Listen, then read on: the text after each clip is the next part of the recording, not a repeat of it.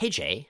So, do the X-Men have any location-specific spin-off teams, like, the Great Lakes Avengers? Yeah, there's the X-Men Peoria. I would love to read that book. No, I'm sorry, that doesn't exist. I'm lying. But I guess, yeah, I'd count Excalibur. The first iteration was based in the UK, and then there was the later team in Genosha. Oh man, I forgot about the Genosha Excalibur team. That was the run that established that Grant Morrison's Magneto wasn't the real Magneto, right? Correct. And it was also the run that included Professor X hallucinating, serving in the army with Kate Pryde's dad and Logan. Oh, also Eunice the Untouchable joined the team, which was somewhat surprising. How did Xavier get Eunice to join up? An inspiring speech about the dream? Condescending paternalism? He had a teenager turn into a giant monster and eat Eunice. What?!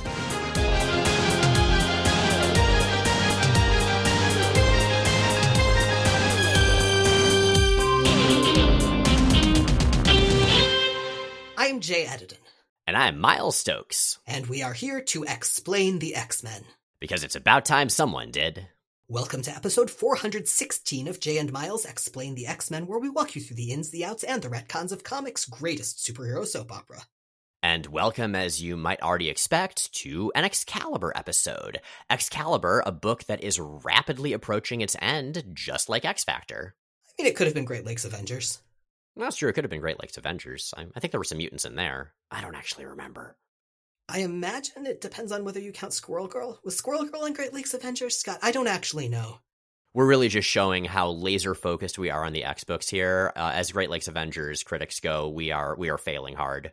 We will not be explaining any Avengers, Great Lakes, or otherwise today. But back to Excalibur. So, Excalibur's moved a lot from its original status quo. It is, of course, still in the UK, but other than that, it's changed pretty significantly. What's going on right now?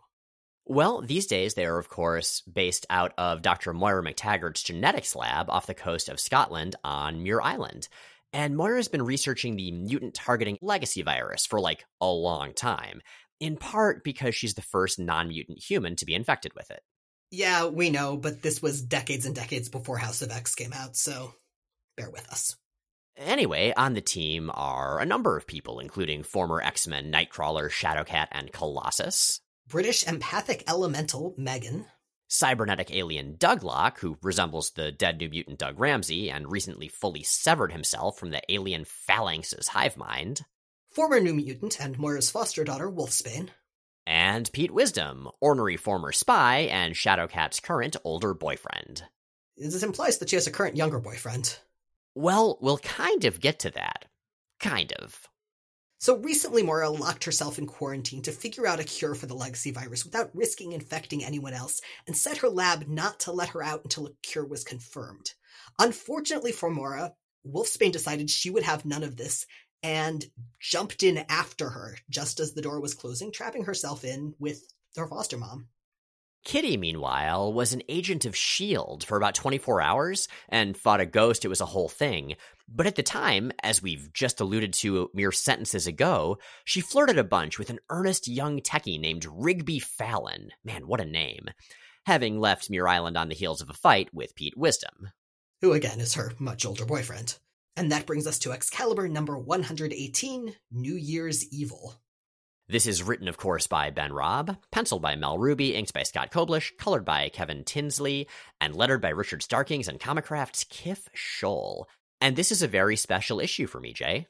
For me as well. This is the first issue that we're returning to that I remember hating the first time I read it. Yeah, same. As I think we mentioned when we started Ben Robb's Excalibur run, we remembered not enjoying it. And this was always the issue that I would come back to as why. Which in retrospect is kind of weird. There are aspects of it I'm not a fan of, but overall, I liked it a lot more this time. Overall, I'm liking Ben Robb's Excalibur run a lot more doing it for the podcast than I did when I read it. So, I have some theories as to why we were so down on it the first time. Honestly, I'm still not a fan, but I'm not as aggressively angry at it. And I think a lot of it for me was disappointment at what I felt like was a really fun concept kind of destroyed. That's legit, and we'll definitely get to that in our coverage. Ben Robb, of course, loves mining old continuity. He's very, very good at it. He's very, very productive at it. Perhaps that's a better way of putting it, yeah, because sometimes it fits the story very well, other times it doesn't. And I think in this very arc, we get examples of both of those things. Yeah, the art in here is solid. I mean, I think I was annoyed enough at the story the first time I read it that I really kind of glossed over that in my memory. But it's good. It's well drawn. Agreed, yeah, I like Mel Ruby's art a ton, I like Koblish's inks a ton. Part of that for me, I think, is that I'm not inherently a very visual person, so when I was just a teenager and a kid reading comics, I didn't pay a ton of attention to the art. If it was somebody like John Romita Jr. or Bill Sienkiewicz or Brett Blevins who had a very distinctive style, I would catch that. But for somebody like Ruby, who just has a noticeable style to our eyes right now, but still a house-ish style, I just blended everybody together. I just didn't think about it. I love that I've had the chance to get better at that by doing this show. Likewise, very much, I think, on both ends of that spectrum. And speaking of the art, the first page is goddamn delightful. It is a plush Bamf doll. That is, of course, one of the dolls which is like a plush chibi version of Nightcrawler that exist in the Marvel Universe, which is kind of weird. But it's one of those in the dark corner of an unmade bed. And even though it's just a normal plush toy, well, a normal plush toy based on one of the people that lives in the building where it is, the shadows themselves are so goddamn creepy, sinister with a lowercase s. Ruby's pencils are very good here, but Koblish's inks are incredible with the blacks, not just here, but really all across this storyline because there are a lot of shadows. Well, and they're pulling a whole lot of weight in terms of the true nature of that cute plush toy, too, and in disambiguating it from the cute plush toy. As the doll jumps off the bed, and it turns out it's not a doll at all, but something living, much more realistically muscled, and not alone, as dozens of glowing eyes and sharp teeth appear in the shadows behind him, and he says, "Bend, rend, twist, and distend. Gonna capture Kitty's dumb dragon and hack off his head." That doesn't rhyme or scan. Oh, this Bamf is immediately fired. And Ruby draws the quarry of the Bamfs hunt, Lockheed, with like this almost Ren and Stimpy level of exaggeration. This part is so cartoony, but that kind of distorted cartooniness that was such a thing in the 90s. Like Lockheed's tongue is just sticking way far out of his too wide mouth, and these Bamfs are just like these demonic little cartoon things. And we find that apparently they're after Lockheed, Kitty's alien dragon best friend, because Kitty loves Lockheed, and she should have loved them instead. This is bad logic for a number of reasons. I completely agree. The Bamf's motivation is questionable. Well, the Bamf's motivation is questionable, but also they come from Kitty's fairy tale. They're based on Nightcrawler. Lockheed in the fairy tale is based on actual Lockheed. That is true, yes. And again, we'll get to all of that. We'll get to the nature of the Bamfs. But first, let's go to a pirate ship, because Shadowcat and Nightcrawler are dressed as pirates and sword fighting. This is, of course, in Muir Island's Danger Room equivalent. It's all like holographics and robotics and such. Is it me, or does it seem like Danger Rooms are just freaking everywhere at this point in Marvel history? That having like hard light holograms and completely realistic environments that you can just program from a computer screen is super, super common? Yeah. So strange. No, it makes perfect sense in a medium like comic books. Like, why the hell wouldn't you stick that technology into your superhero hideout if you had access to it? I guess that's true. I mean, comics don't have to worry about, like, a CG budget or a set budget. They do have to worry about the artist having to draw more detail, but, like, the artists are probably going to draw a bunch of detail regardless of the setting, so freaking go for it. Well, and this is a chance to play with settings. It's a chance to put, for example, a pirate ship in the middle of your superhero book and draw a swashbuckly fight scene. This scenario is officially called Pirate Kitty versus Captain Bloodcrawler, and I really do love that Nightcrawler and Shadowcat, I mean, they've been on teams together for so long. They're such good friends, and they still have fun together. Like, even with all of the dark shit they've been through, they're still buds, and they still goof around. It's great. And we've been seeing Nightcrawler play pirate scenarios in the Danger Room for decades at this point, I think. He'll keep doing so. I still remember when Alan Davis came back as an artist when he was working with Chris Claremont in like the early 2000s or so. That one scene with, Nightcrawler and Storm being all swashbuckly in a holographic pirate ship. No, it was Nightcrawler and Rachel. Oh, right, because there was that like little romantic flirtation between them for a while, which always seemed weird to me. Yeah, likewise. In fact, that came back later. Now, anyway, this particular Danger Room, incidentally, is a mix of holograms and robotics, and that's an important detail. And Kitty's head is not really in the game, and Kurt's got no time for that. Now either you pay attention to this training session, or you come clean about the funk you've been in these past few weeks, lest ye want a taste of me steel. Har! So Kitty explains sheepishly that while nothing happened between her and the exquisitely named Rigby Fallon, she kind of had some feelings, and she's not quite sure how she feels about having had those feelings. She elaborates. Not so much him as the idea of him. He made me feel something I haven't felt in a long time, certainly not since Wisdom and I started dating. Young.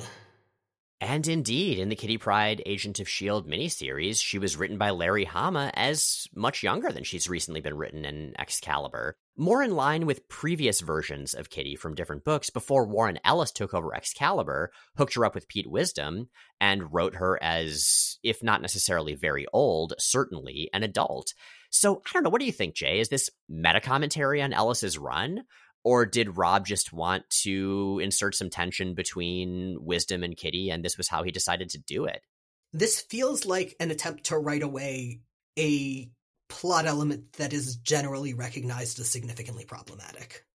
Yeah, I mean, and we've certainly seen that before, even specifically with Kitty and an older boyfriend. I remember it was Jim Shooter, I believe, who mandated that Colossus and Kitty break up because she was like a 13-year-old or a 14-year-old, and he was a number of years older than that. Yeah, he would have been 18 or 19, which isn't a completely horrific age difference, but at those ages, I would say is a pretty far reach. Exactly, yeah. And, you know, this is not uncommon for a writer to look at plot elements from a previous run and go, you know what? Nah. And ideally, the writer will find a reason to organically undo those plot elements instead of just saying they aren't the case. We've certainly seen writers do both. I know Chris Claremont does have a habit of just refusing to acknowledge any plot lines that other people wrote that he doesn't like. So I think this is actually a pretty deftly done example of that.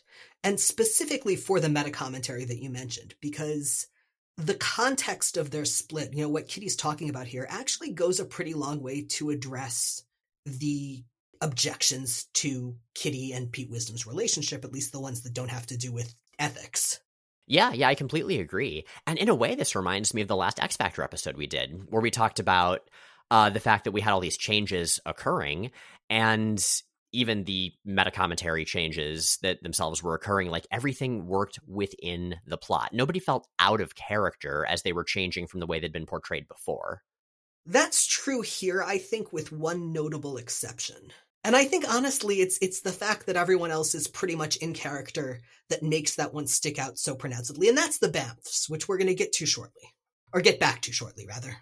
But first, this is a Danger Room scenario, and as we know, you have about a 50-50 chance of the Danger Room being hijacked or going crazy when you're in there. And indeed that happens, and our piratey friends are attacked by sharks. Like, seriously, this happens so freaking often. Even Warhawk did it back in the day, an issue that was so unremarkable that we didn't even cover it early in our podcast. Ouch.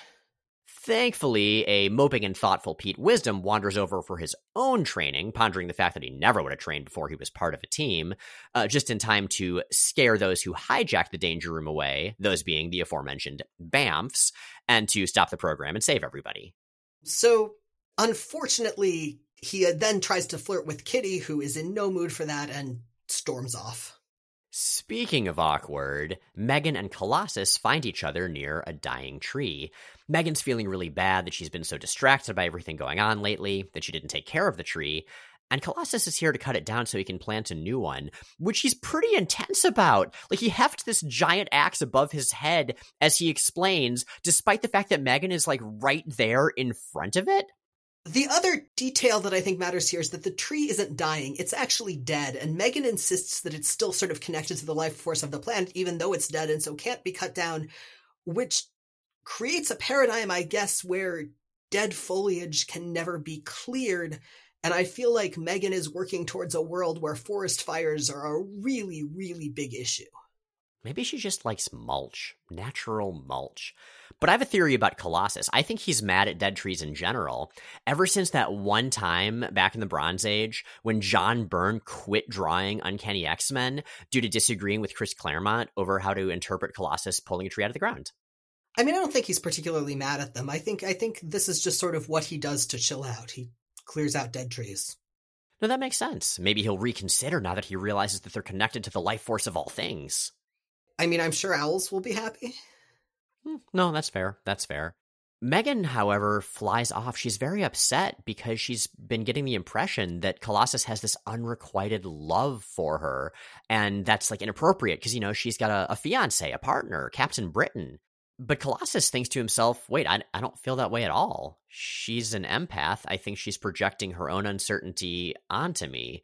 That's very awkward. But indeed, Colossus and Megan have been super tight since Captain Britain's been gone. Remember, he lost his powers a while back thanks to the Dragons of the Crimson Dawn. We don't need to talk about them any more than is absolutely necessary. That's Captain Britain, not Colossus. Right, yes. And so while Brian's been gone, Colossus has really been a bud to Megan. They've spent a lot of time together, both in this book and in the Colossus one-shot, where they fought arcade at a French theme park, which we'll probably cover that someday. I don't know. It's interesting to me. Like, I find a sense of relief that for once Colossus is the stable one in a conflict. For so long, he's just been in such psychological turmoil, and here he's actually handling it, I'm not going to say perfectly, but relatively well. Like, he's not crossing anyone's boundaries. He's being respectful. Yeah, he kind of hit his rock bottom a while ago and has been steadily clawing his way back up ever since.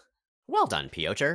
Well, this awkwardness is saved by a murder attempt because Colossus sees Douglock about to be crushed by a falling boulder, which was pushed cartoon-like by the cartoon-like unseen Bamfs. And Colossus punches that goddamn boulder with a blow that would make Chris Redfield proud. Does anything really make Chris Redfield proud? I mean, boulder punching. The team gets together and they ponder all of these recent minor attacks and the fact that they have heard Bamf sounds and smelled brimstone where they've all happened. And of course, that's the sound and smell of Nightcrawler's teleportation. And Kurt thinks that he might know what's up because after all, he has met Bamfs before. Okay, so let's flash it back to the 70s. Let's flash it back to Kitty's Fairy Tale from Uncanny X-Men number 153. The Bamfs are originally, therefore, from Earth 5311. That's the universe established in Kitty's Fairy Tale. And they exist based on the idea that everything someone thinks of actually exists somewhere in the multiverse, and later would show up in Dave Cochrum's 1985 Nightcrawler miniseries, which we covered in episode 58. As I recall, in that episode, you referred to the Bamfs as terrible sex smurfs. And I stand by that description. Yeah, so male Bamfs look like the ones we've seen here, like little, plush, big-headed, plump-bodied creatures. Female Bamfs are taller, they look less like toys and more like people, so these are all definitely male Bamfs. They're specifically sex dimorphic in the tradition of funny animal cartoons, where you have very, very cartoonish, very anthropomorphized males and very, exaggeratedly sexy females. Yeah, and so thus all of these male Bamfs being in love with Kitty makes some sense because they seem to have a very binary and heteronormative Bamf society. Yeah, the fact that they're all in love with Kitty because she created them is a little weird and is definitely at odds with what we've seen of them before, which is that they're just really, really into ladies. Yeah, it is a little strange, and that's the thing, I never thought I would be objecting so much to the characterization of the goddamn Bamfs, but it's kind of character assassination. They were a pain in the ass before, but now they're super horny for one specific girl who doesn't necessarily know that they're sentient, and they're homicidal about it, and that's not cool. Come on, Bamfs, you were better than this. Somewhat better than this. Yeah, they've gone from cartoonishly awful to just awful. Right. So, Bamfs, we will attempt to defend your honor, such as it is. So, last we checked, they were stuck in the well at the center of time, originally from the weirdly significant Bizarre Adventures 27, so the question of how they got to Earth 616 in the form of Kitty's Bamf doll remains open, and we'll get back to that in a few minutes, but I notice also that you looked up their system of government. Oh yeah, the Marvel database lists that for various societies and states, and I quote, "The Bamfs do not maintain any recognizable system of government." That is right, my friends. Bamf come ungovernable. Anyway, Pete Wisdom finds a distracted Kitty Pryde looking for the missing purple dragon Lockheed and forces a confrontation. By being an asshole. Look, you silly little girl, grow up for a second. Forget that bloody lizard and come out from under that bed. I said we need to talk now. If there is anything Pete Wisdom should have learned by now, it's that he will never come before Lockheed in Kitty's affections. Also, don't talk to anyone that way, especially your girlfriend. Correct. He's wrong for many, many reasons here. But things get quickly painful because Kitty knows what this conversation is going to lead to. But again, they're saved from this awkwardness by a murder attempt. Yeah, the Bamf doll Kitty is cuddling during the conversation, immediately chomps on her arm and calls in its many companions, realizing that it has found the object of their affections. To which Pete comments, "Let me guess, Satan stuffed the stockings this year." Ruby and Koblish do such a great job of making the Bamfs seem adorable and silly in one panel and terrifying and feral in the next panel. Their appearance doesn't change significantly, but just their bearing, their body language, their expressions. That part's really good. I object to the Bamfs' characterization, but the visuals on them are goddamn perfect. And they are furious at Kitty for creating them with her fairy tale and then forgetting about them in favor in their eyes of Lockheed, who, again, in his defense, actually existed before the fairy tale.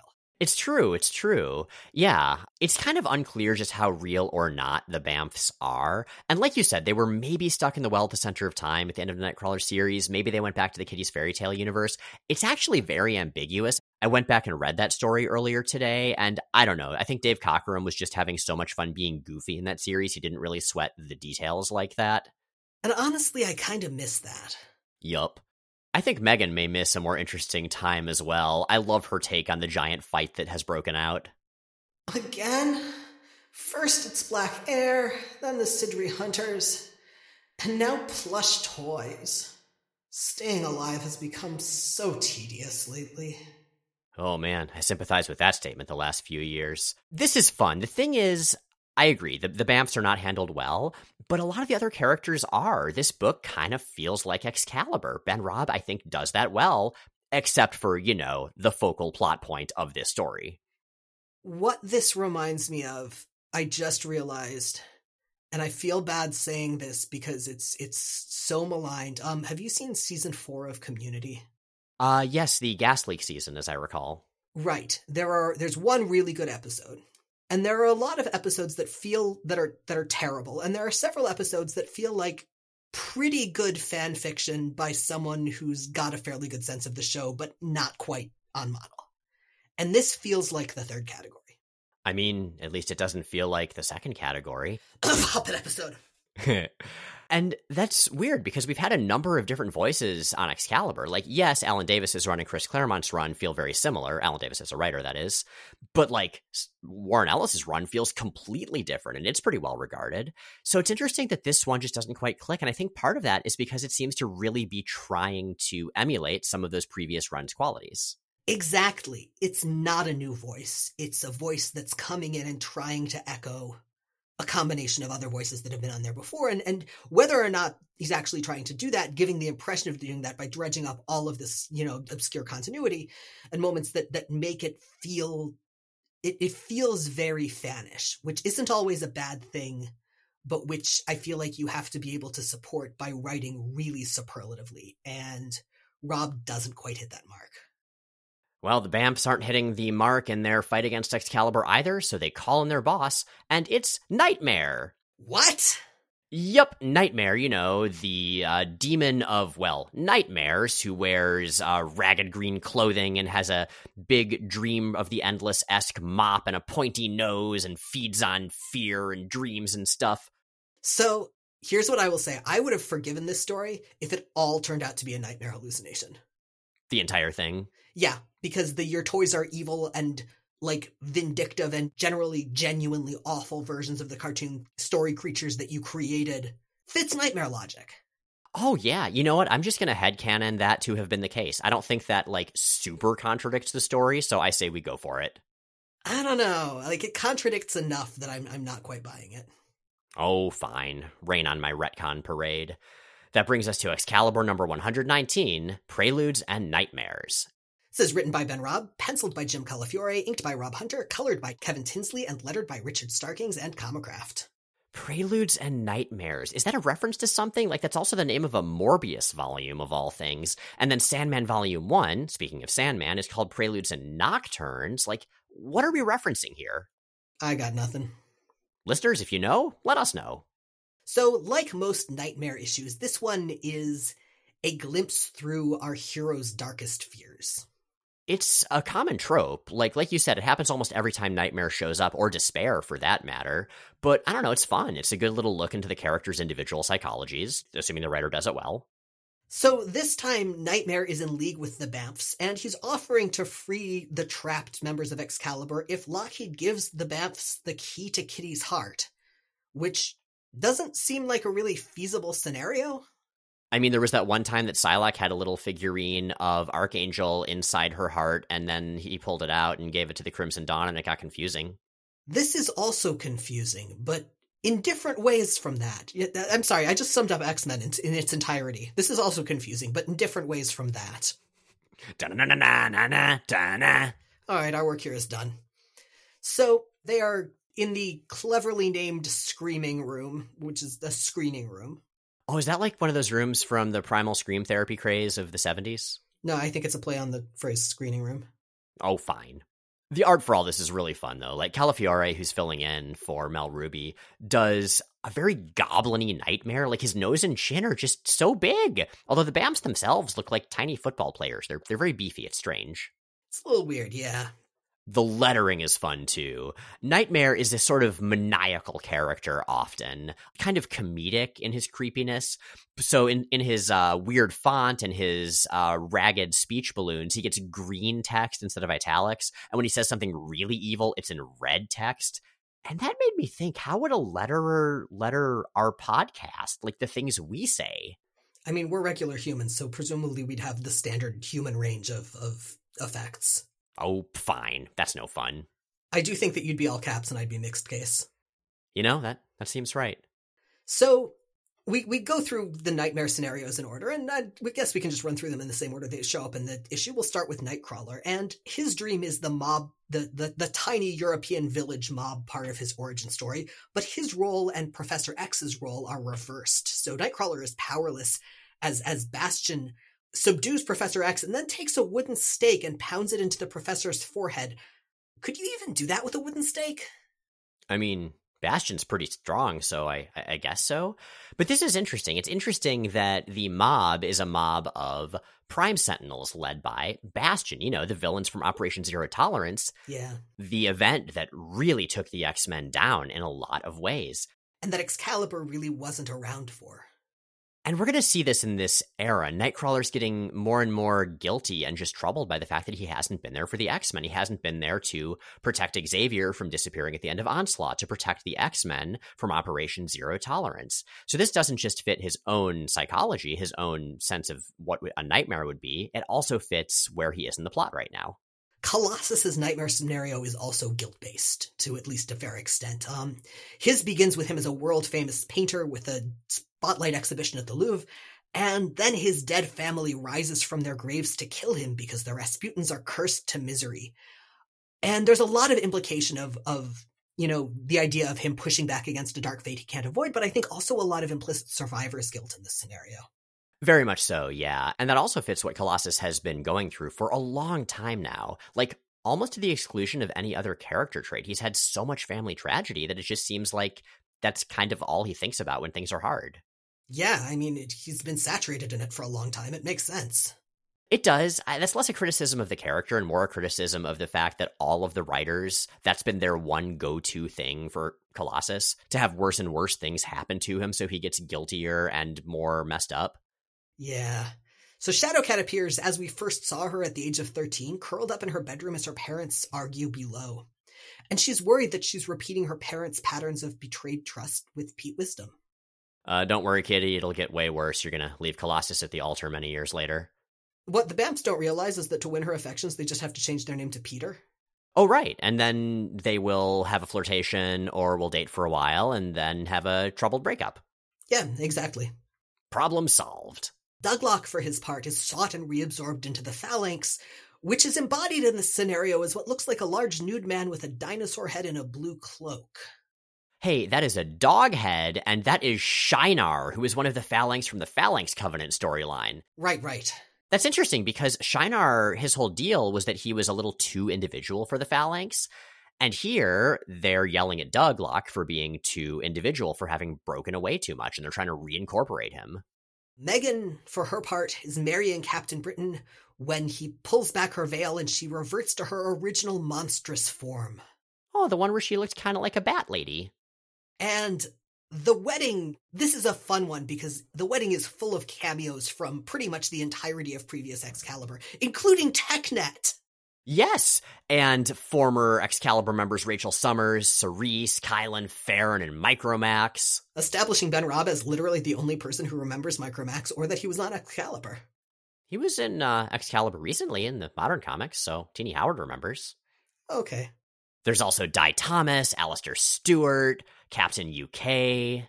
There's Widget, which technically means there were 2 Kitty Prides there. Also a bunch of Warpies and Roma. Yeah, it's fun. It is a nice callback to those of us who have been there since, in some cases, even before Excalibur, back in the Captain Britain days. Now, if there's anyone on Excalibur whom we know is racked with guilt, it's Pete Wisdom, and perhaps that's how he manages to actually resist Nightmare's shtick. He takes Nightmare's remote control, and it took me a few minutes to realize that, because the panel where he does it really makes it look like he's hitting Nightmare in the face with a brick, which I think would have been very funny. But he goes back through the dreams as the protagonists overcome them, and he talks to Nightmare about each and sort of about the things he's learned to see in his teammates. So Megan takes her gorgeous true form. She's strong and dedicated, even if her empathy confuses her sometimes. And this true form is one that a lot of people would have forgotten. Again, this is really Rob going back to some very specific continuity.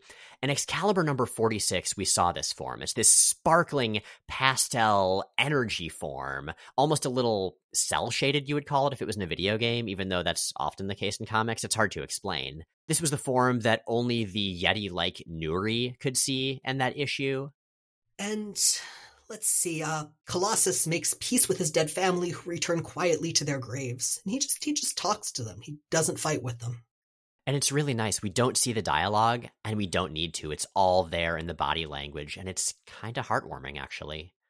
Douglock successfully establishes himself as an individual. He basically remembers that he purged all of the Phalanx firmware so they can't get to him, pretty much negating himself out of his scenario.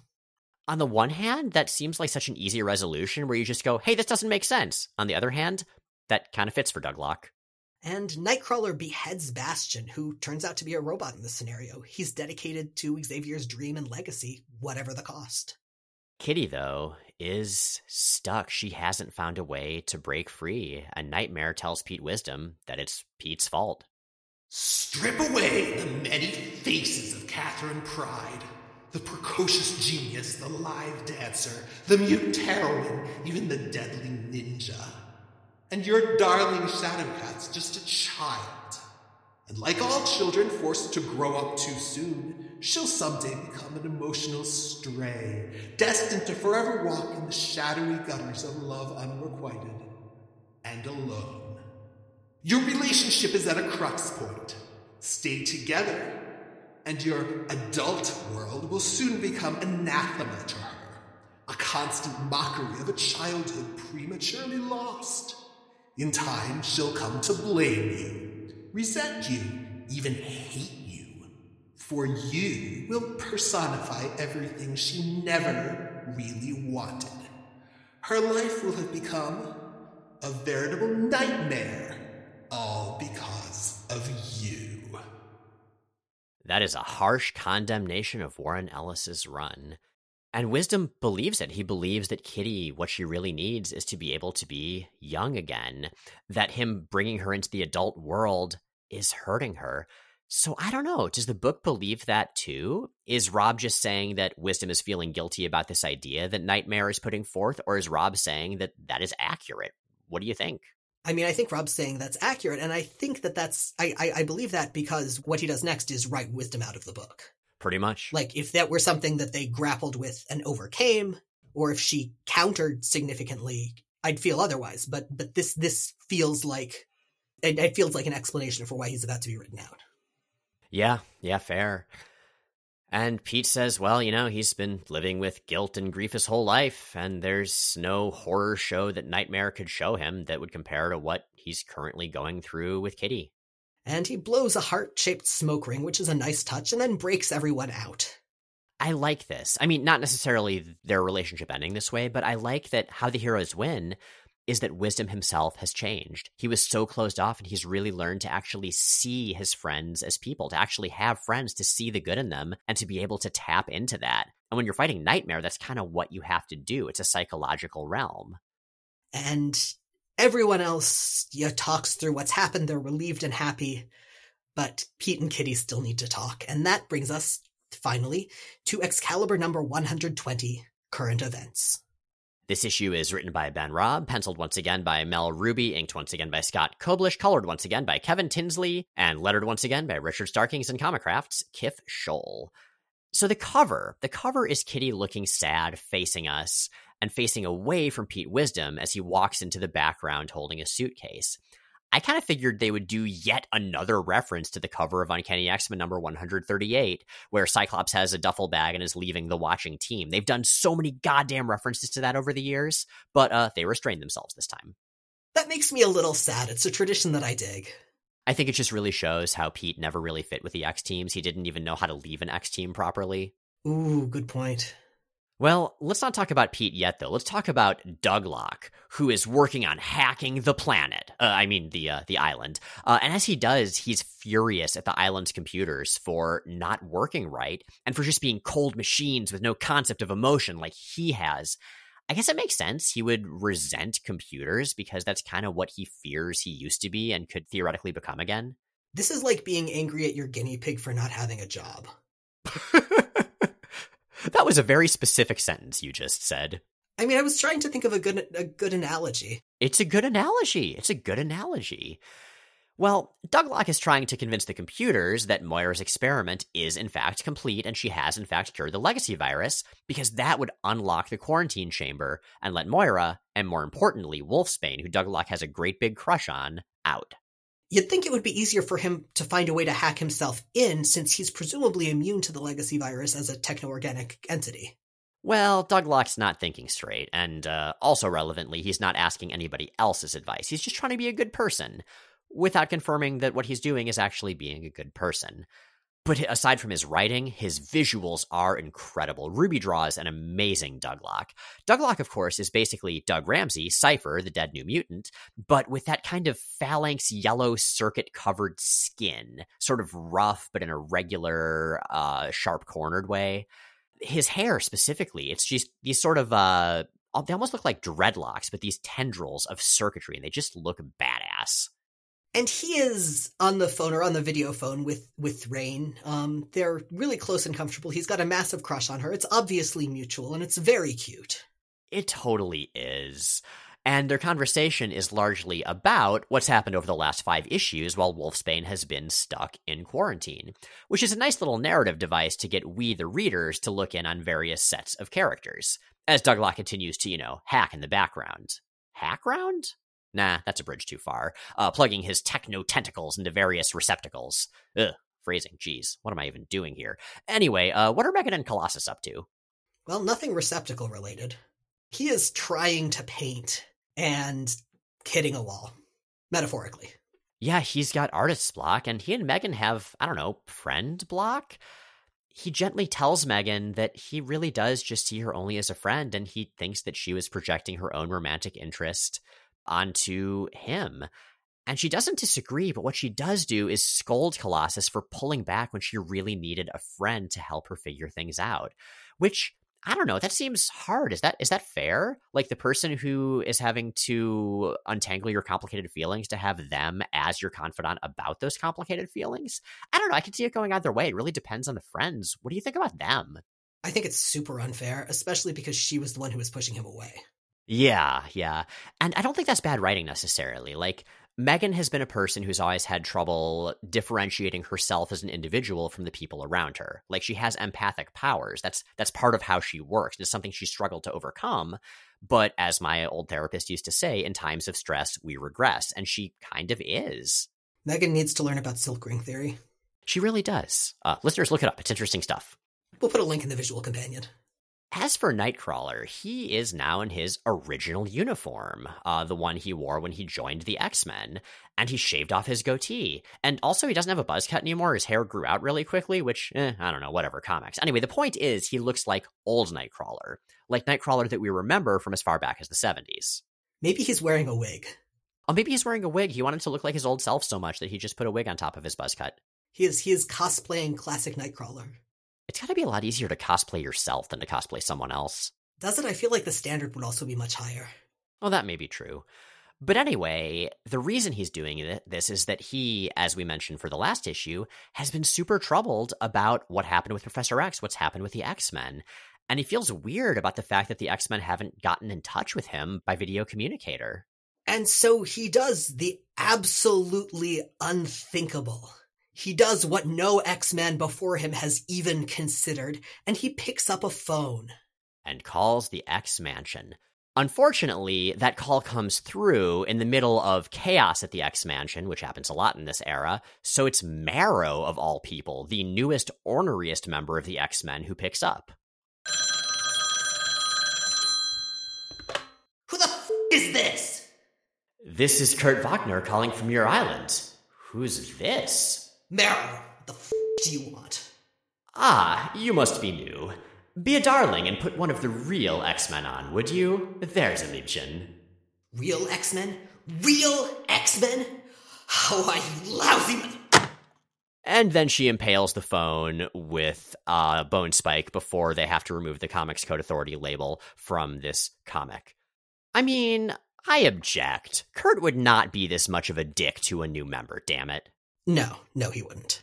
Although, to be fair, Marrow didn't exactly make a good first phone impression. You know, it's not like she's the X-Men's receptionist. She is vastly underqualified for that job, possibly anti-qualified.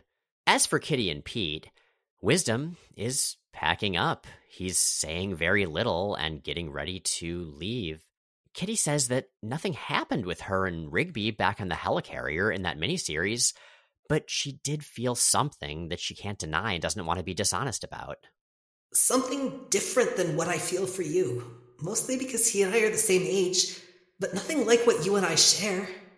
I'm not asking you to like it, but can't you at least see my side? Why should I? Peter, if you can't answer that yourself... Then maybe this is for the best. And he has a whole conversation in his head about how he should try to talk to her. And finally all he says is... You said you loved me. And then there are these 3 silent panels as he waits, and she looks down, and then he walks away. And after he walks away, Kitty finally answers. I thought I did. Oh, man. I have such mixed feelings about this. A breakup seems overly intense for something that's actually very minor in the grand scheme of things. But with all the tension they've had, narratively earned or not, they have had such a breakdown in communication, and this is where it finally comes to a head. Not with a big fight, but just with them being unable to actually talk to each other. Right, because fighting, or at least antagonism, is a big part of their relationship, of sort of how they stay together and their dynamic as a couple. So it makes a lot of sense that it would end quietly. Yeah, and I think it works really well. I mean, I don't know. I have mixed feelings about their relationship in general. Obviously, The age thing is weird. It was sort of kind of justified by aging Kitty up, but only sort of kind of. It feels especially weird in the aftermath of the various allegations against Warren Ellis, of course. But if you're going to end it, then I think this is a way that makes sense, and a way that does make me feel very sympathetic to both of these people.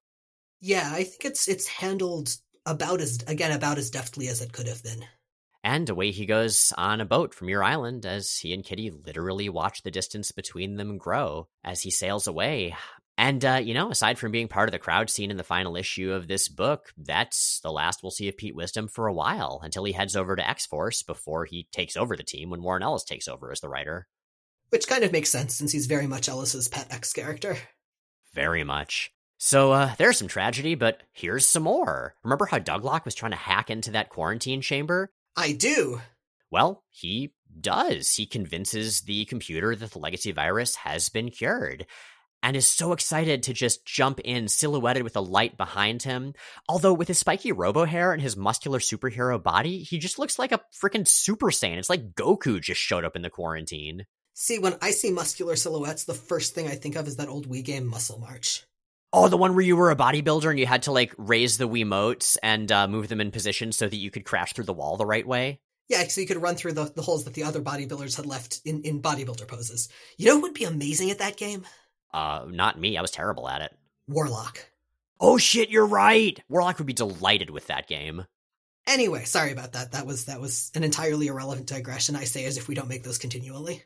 We've also, over our 400-something episodes, I feel like we've mentioned Muscle March more than most people in the world who have heard of Muscle March ever have. You know what? It's a delightful game.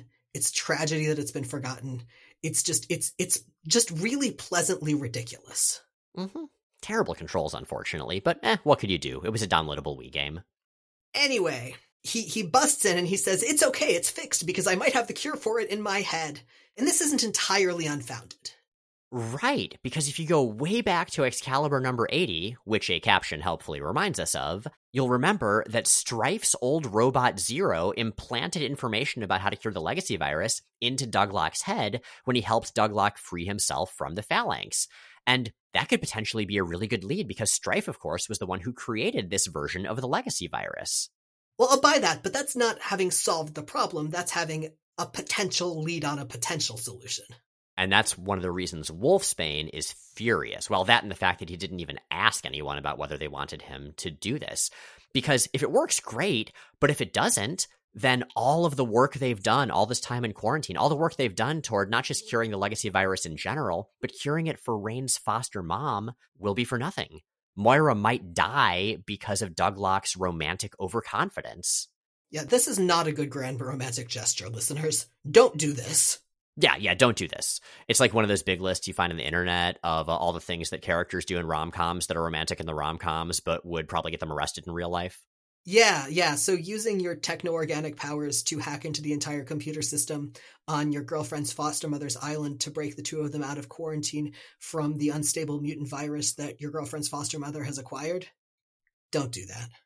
If you learn nothing else from this podcast, learn that, and that you should never masturbate with a cactus. I was actually about to bring that up. Great minds. Same page, yeah. Meanwhile, Colossus and Nightcrawler sit down to have a serious conversation about whether Excalibur's really making the kind of difference they want to be making, but they are interrupted by a call from Sabra, the Israeli superhero, who calls on the Mutant Underground line. Oh yeah, she showed up here in their next books recently. Colossus actually knows who she is. He remembers that she was in the Contest of Champions, the Bronze Age Street Fighter II-esque event where every country had its own stereotypical hero. Do you remember Shamrock? She was from that. I do remember Shamrock. Anyway, Colossus wasn't in the Contest of Champions, so I assume like Wolverine or somebody told him, but it's still a nice little touch. And she is calling because someone with simultaneous powers of telepathy, telekinesis, and pyrokinesis is attacking Israel. And there's only one character who we know of that describes. Yep, the villain of the next arc will in fact be Legion. I wish that it had been a red herring. Oh, that it was actually just 3 other mutants with those powers, like all wearing a trench coat on each other's shoulders. Or someone faking it effectively, or something making it, effectively misreadable as Legion. Legion's fun. Connection to Israel. Anyway, we'll get to all that. Fair enough. So, I have a question for you. Mm-hmm. And it's one I've been thinking about. How do you think these Bamfs compare to the Afterlife Bamfs? Oh, the ones where the dark Bamfs and the light Bamfs kind of make up Nightcrawler's soul inside? Uh-huh.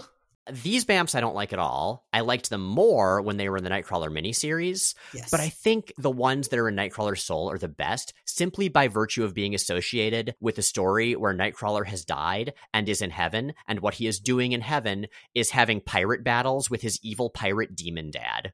Yeah, I cannot argue with that assessment. Meanwhile, you, listeners, have questions.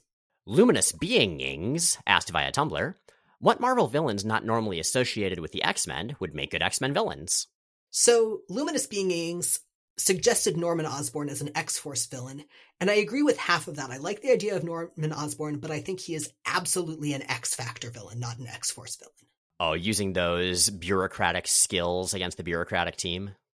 Right. I also always get a strong sense of personal fulfillment from Magneto beating the hell out of Red Skull. And I also feel like Nightcrawler and Batroc the Leaper would just really enjoy fighting each other. Oh, they would just be having fun there. Like, even if it was a real life and death struggle and, you know, the lives of hostages or whatever were at stake, it would just be such a fun fight. They'd be smiling the whole time. They'd both totally lose track of the stakes. It would be very, very entertaining for them. So, I don't know. I was thinking of other villains, and I know Thanos is extremely overused at this point, but he could fit Excalibur's mystical/cosmic bent really well. I think far better than one of their biggest antagonists, Necron, did back in issue number 50. And of course, you have multiple versions of Excalibur. I think I'm thinking the old, like, Claremont Davis era Excalibur, maybe specifically the Davis era Excalibur. I'd also love to see Thor villain Dario Agger, the CEO of Roxxon Energy, who sold his soul to become a Minotaur, a long story, as an antagonist for maybe the X-Men, but maybe specifically X-Corp, you know, X-Corporation, the business-oriented one that Monet St. Croix and Angel were running. That book was gone too soon. Did he stay the CEO once he was a Minotaur? Oh, very much, and he would, like, gore people a lot. He's a bad man. I mean, Minotaur. And I think Taskmaster would be a great Laura Kinney Wolverine villain. He can mimic everybody's powers and fighting style, so that would really force her to get clever with her own combat style, which is always fun when Laura does that. I'm going to reverse the prompt once, too, and say that I would really enjoy seeing Farron just heckle the shit out of Doctor Strange. Oh, Farron. We love him so. Just minorly thwart him. And be really peevish about it. Yeah, because Farron is incredibly, incredibly petty. He's the worst best. All right, so Duck Orsino, good name, asks via Tumblr, will you ever cover Legion or The Gifted on the podcast? I recall you both mentioning them in passing, but I'd love to hear your complete thoughts on how they hold up as distinct television series or as forms of X media. Well, we can never fully predict what will or won't be on the show, but this is an interesting question in terms of the scope of stuff we cover. So, Legion and The Gifted, television shows, both with multiple seasons and a number of episodes per season, that is a lot of content. And anything with that much content, if it's not core related to what we cover, which is, you know, X continuity in primarily the comic book universe, primarily Earth 616, we really question whether we want to do that. That's why sometimes we'll do Wolverine one-shots, but we don't cover the Wolverine ongoing series. There's just too damn much of it, and it's a little bit removed from core X continuity. We've made an exception to a limited extent for movies just because they're self-contained and we can cover a lot of them at once. But really, I think we've only dedicated like 1 or 2 episodes to all of those together. Yeah, and when we've talked about, say, the X-Men cartoon, we've done it in a very general, sky-high view. Like, we didn't get very particular. And that can be fun to do, but it can also, I feel like, sometimes not do justice to the property. Television shows just have so much damn content that if you focus on them only broadly, you're going to miss out on a lot of what makes them work, what makes them good. I also feel like they're a medium that we're not as well equipped to engage with. Like, both of our backgrounds are as comics readers, and in my case as a comics writer and editor, and we can engage critically with comics to a degree of depth that I don't think we really could with many of the other media that the X-Men have appeared in, including television. Like, there are a lot of references, there are a lot of aesthetic tools, there are a lot of storytelling choices that would just be lost on us. For real. Listeners, if you do like hearing people go through television with that level of detail, friends of the podcast, Tina and Max Carlton, do a podcast called Welcome to Television, which covers all sorts of stuff and is quite good. And while they have not covered any X shows so far, if you hassled them about it sufficiently, I suspect that you might be able to convince them. Yup. So as for the shows that you mentioned, Duck, we of course have seen both of them. I think we have liked both of them. Do we want to do like a real quick review? What's our take? Legion is fucking amazing. Legion is by far and away the better of the 2 shows, and I think it stands on its own much, much better for people who aren't familiar with the X-Men or aren't necessarily familiar with X continuity. It's a really cool take on the character. It's one that's, I think, heavily informed by Cy Spurrier's version of Legion, which is a very good choice if you're going to draw from the comics, but is also very, very, very much its own creature. Aesthetically, doesn't try to be an adaptation narratively and just sort of veers off in its own weird space and directions. And I really, really love it for that. Yeah, and it doesn't really try to be an X property in general. Like, yes, a couple major X-Men characters are in the show, but it really does its own thing. And I feel like The Gifted is sort of in the opposite direction. It's a pretty good show. Like, I enjoyed the hell out of it. It's just not, like, mind-blowing the way that Legion is. But what it does really, really well, and what it tries to do and succeeds at really, really well, is to be an X-Men show. It feels like X-Men, not just because there are a bunch of X-Men characters in there. I mean, freaking Beautiful Dreamer's a major character. Like, they have some pretty deep cuts. But just because it captures that whole fighting to defend a world that hates and fears us, backs against the wall, mutants are persecuted, found family thing, it nails that feel. So I don't know that it feels like X-Men. The X-Men in it feel like X-Men, absolutely. The actual show is deeply bogged down by having a set of protagonists who are just not very interesting. Oh, I liked them. But yes, they are less interesting than the X-Men characters. They try. They are definitely the reason that holding hands with air quotes around it is now a euphemism for incest in our household. Yeah, a couple of the main characters are kind of sort of versions of the Strucker twins of Fenris. Weird choice. I think they made it work certainly better than they could have. Still a weird choice. Yeah, Gifted is fun to watch even just for the weird choices they make. It's also got the best version of Polaris in any medium. Truly stellar Polaris. Very true. Anyway, we could go on, but as we just said, there's really not room in the podcast for us to do so we'll leave it at that for now. And with that, Jay and Miles Explain the X-Men is recorded in Forest Hills, New York and Portland, Oregon, and produced by Dylan Higgins, filling in for Matt Hunter, who also arranged our theme music. You can find more of Matt's work at moon-talk.bandcamp.com. Special thanks to Max Carlton for cold open assistance. New episodes come out most Sundays on Apple Podcasts, Stitcher, Google Podcasts, Spotify, and at explainthexmen.com. Check out explainthexmen.com for visual companions to every episode. Our show is 100% listener-supported. If you'd like to help us stay on the air and stay ad-free, check out the Patreon link at the top of explainthexmen.com. And please take a moment to rate and review us on your favorite podcasting platform. It really helps. In 2 weeks, we're back to the flagship titles of the line. As Generation X drops by for a visit, Sauron flies the coop, and Bishop and Deathbird get sexy in space.